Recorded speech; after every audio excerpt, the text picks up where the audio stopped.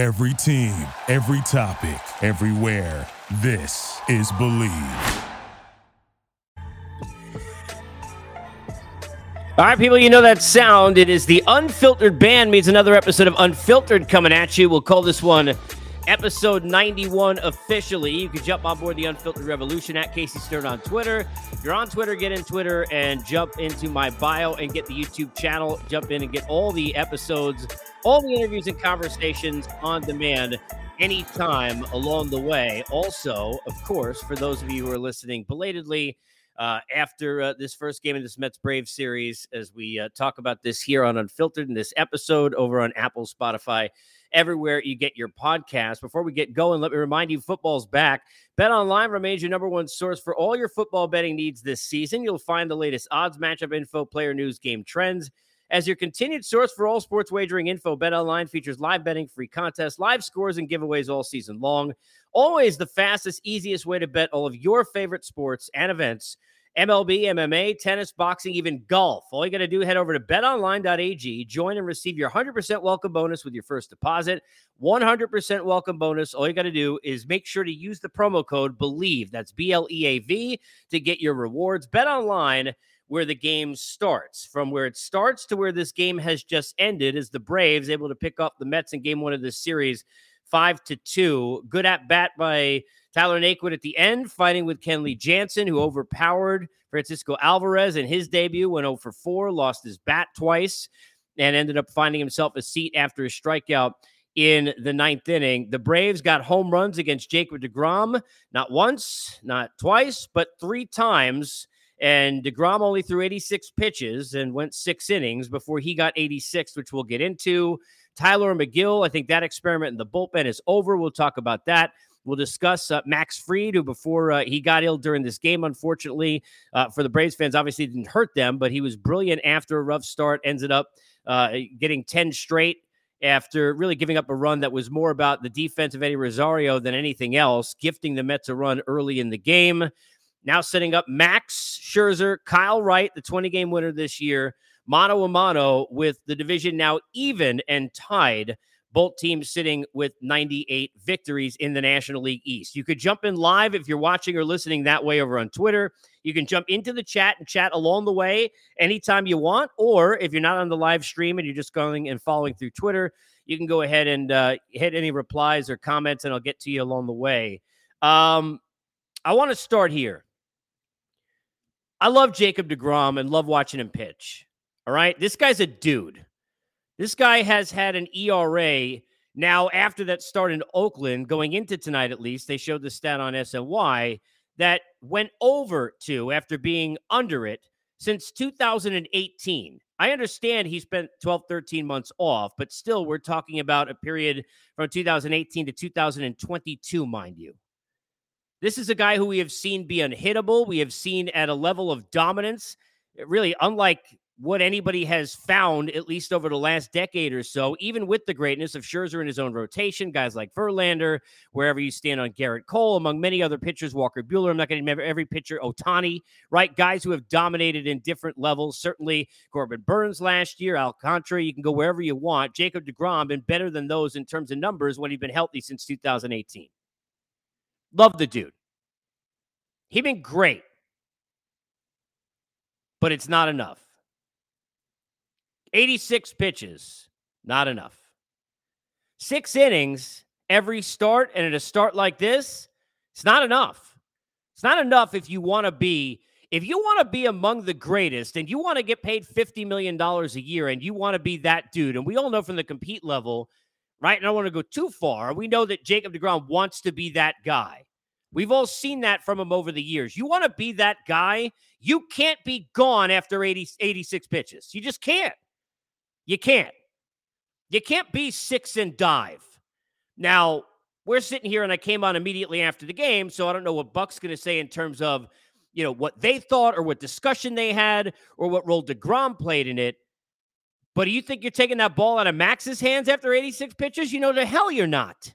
And that's the problem, because you and I both know that's not happening. It's just not. It's not. Good luck with that. There's a certain compete level that you just got to have when you're going to be the best of the best and you want to be the Greg Maddux or the Pedro Martinez. You want to be in that 1 percentile. You want to be the top dog. You want to be that Hall of Fame level pitcher. Well, you got to have that dog in you that you can't be done after 86 pitches. You can't. The home runs are one thing. Look, middle on a slider and then on a fastball. And if you want to get on the guy, look, it's one thing you could say, all right, he didn't have, his best stuff. He didn't have his best stuff early. He obviously settled down. 1 point struck out 5 out of 6. He got 11 Ks overall. I'm not going to sit here and you'd love to see him pitch better. You want to get him for not pitching better? You want to say that, okay, fine. But we're talking about a 2-1 game. We're talking about the Mets offense that didn't score. And we're talking about back-to-back hitters where he made bad pitches. And after that, he settled down and adjusted, took the inside part of the plate, was able to get the slider to work on the outside portion against the righties. He got outs. He got strikeouts. And he was pitch efficient. Actually, deGrom's issue really this year more than anything else, even in starts where the pitch counts weren't a thing, is that he hasn't been pitch efficient to be able to go deeper into games. And tonight he was. You gave up the 3 home runs. You're only sitting there 86 pitches in 6 innings. You cannot be out of that game. You just can't.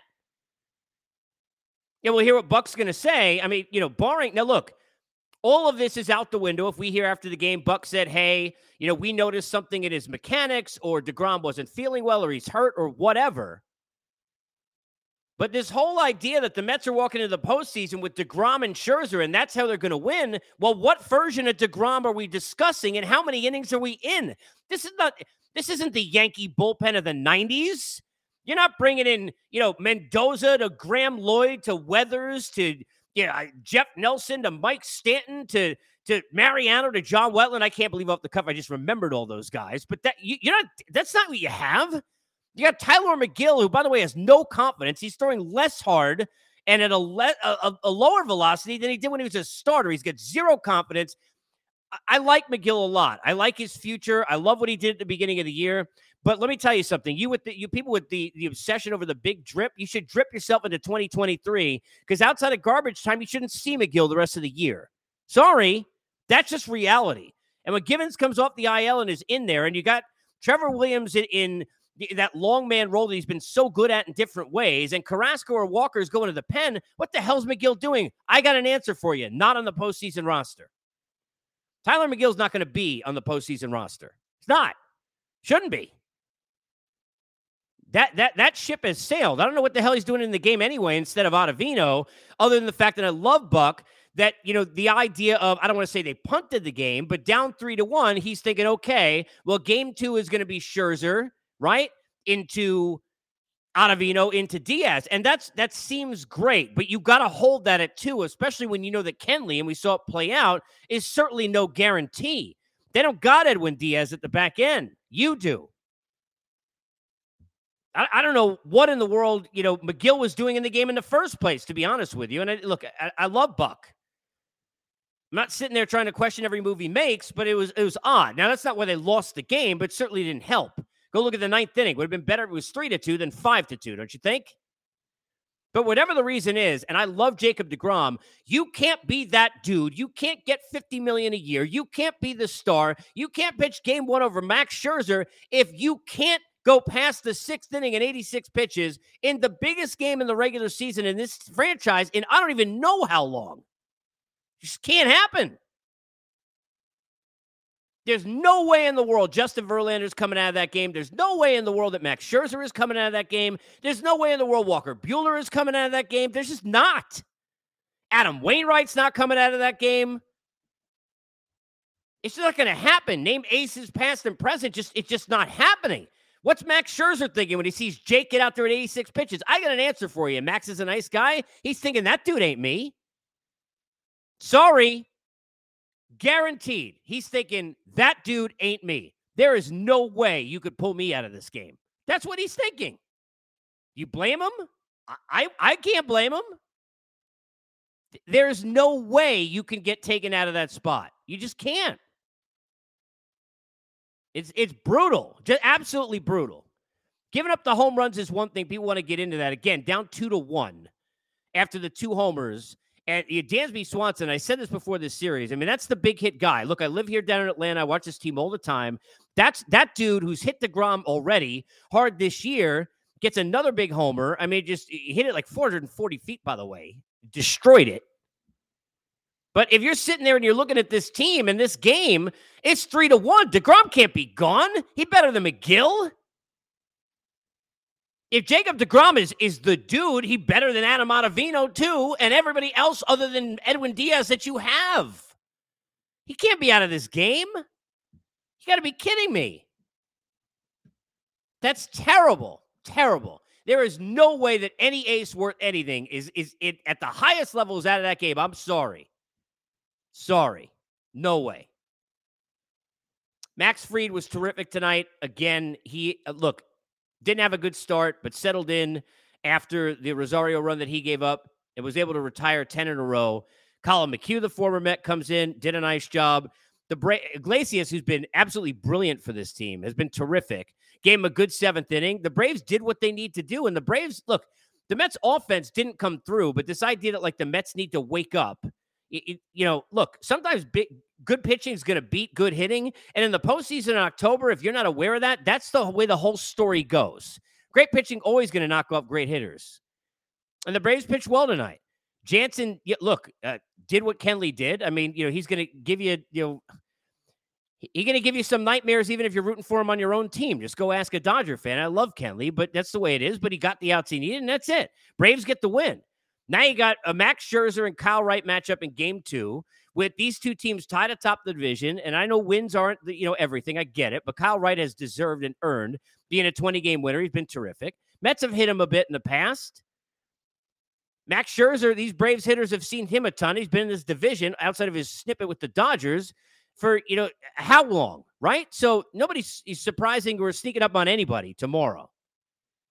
But if you're a Met fan, that's Scherzer and Ottavino and Diaz and nobody else. And I got to be honest with you, it probably Scherzer and Diaz and nobody else. Edwin got to go 6 outs if you get a lead, and Scherzer's got to get you there. I mean, that's just the way it is. Francisco Alvarez's debut obviously did not look very good, clearly.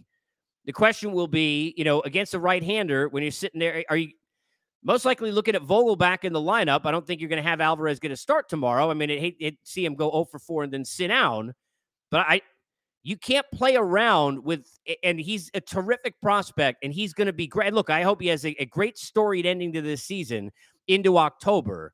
But you got to win this game tomorrow if you're the Mets. Again, the big thing about this series, where I don't think a lot of people understood this going in, but the Mets could lose 2 out of 3. They walk out with the tiebreaker. With the new rules and no game 163, that's really all that they need to walk out of this series and feel like that they're set up to control things moving into that final 3 games, in which they'll get the Nationals, and the Braves will set up against the Marlins. And again, Sandy the Cy Young is set up to pitch that final game of the season against the Braves as far as we stand now. But they got to get one of the 3. You take the one you can get. They get a lead tomorrow with Scherzer. Diaz going 6 outs. End of story.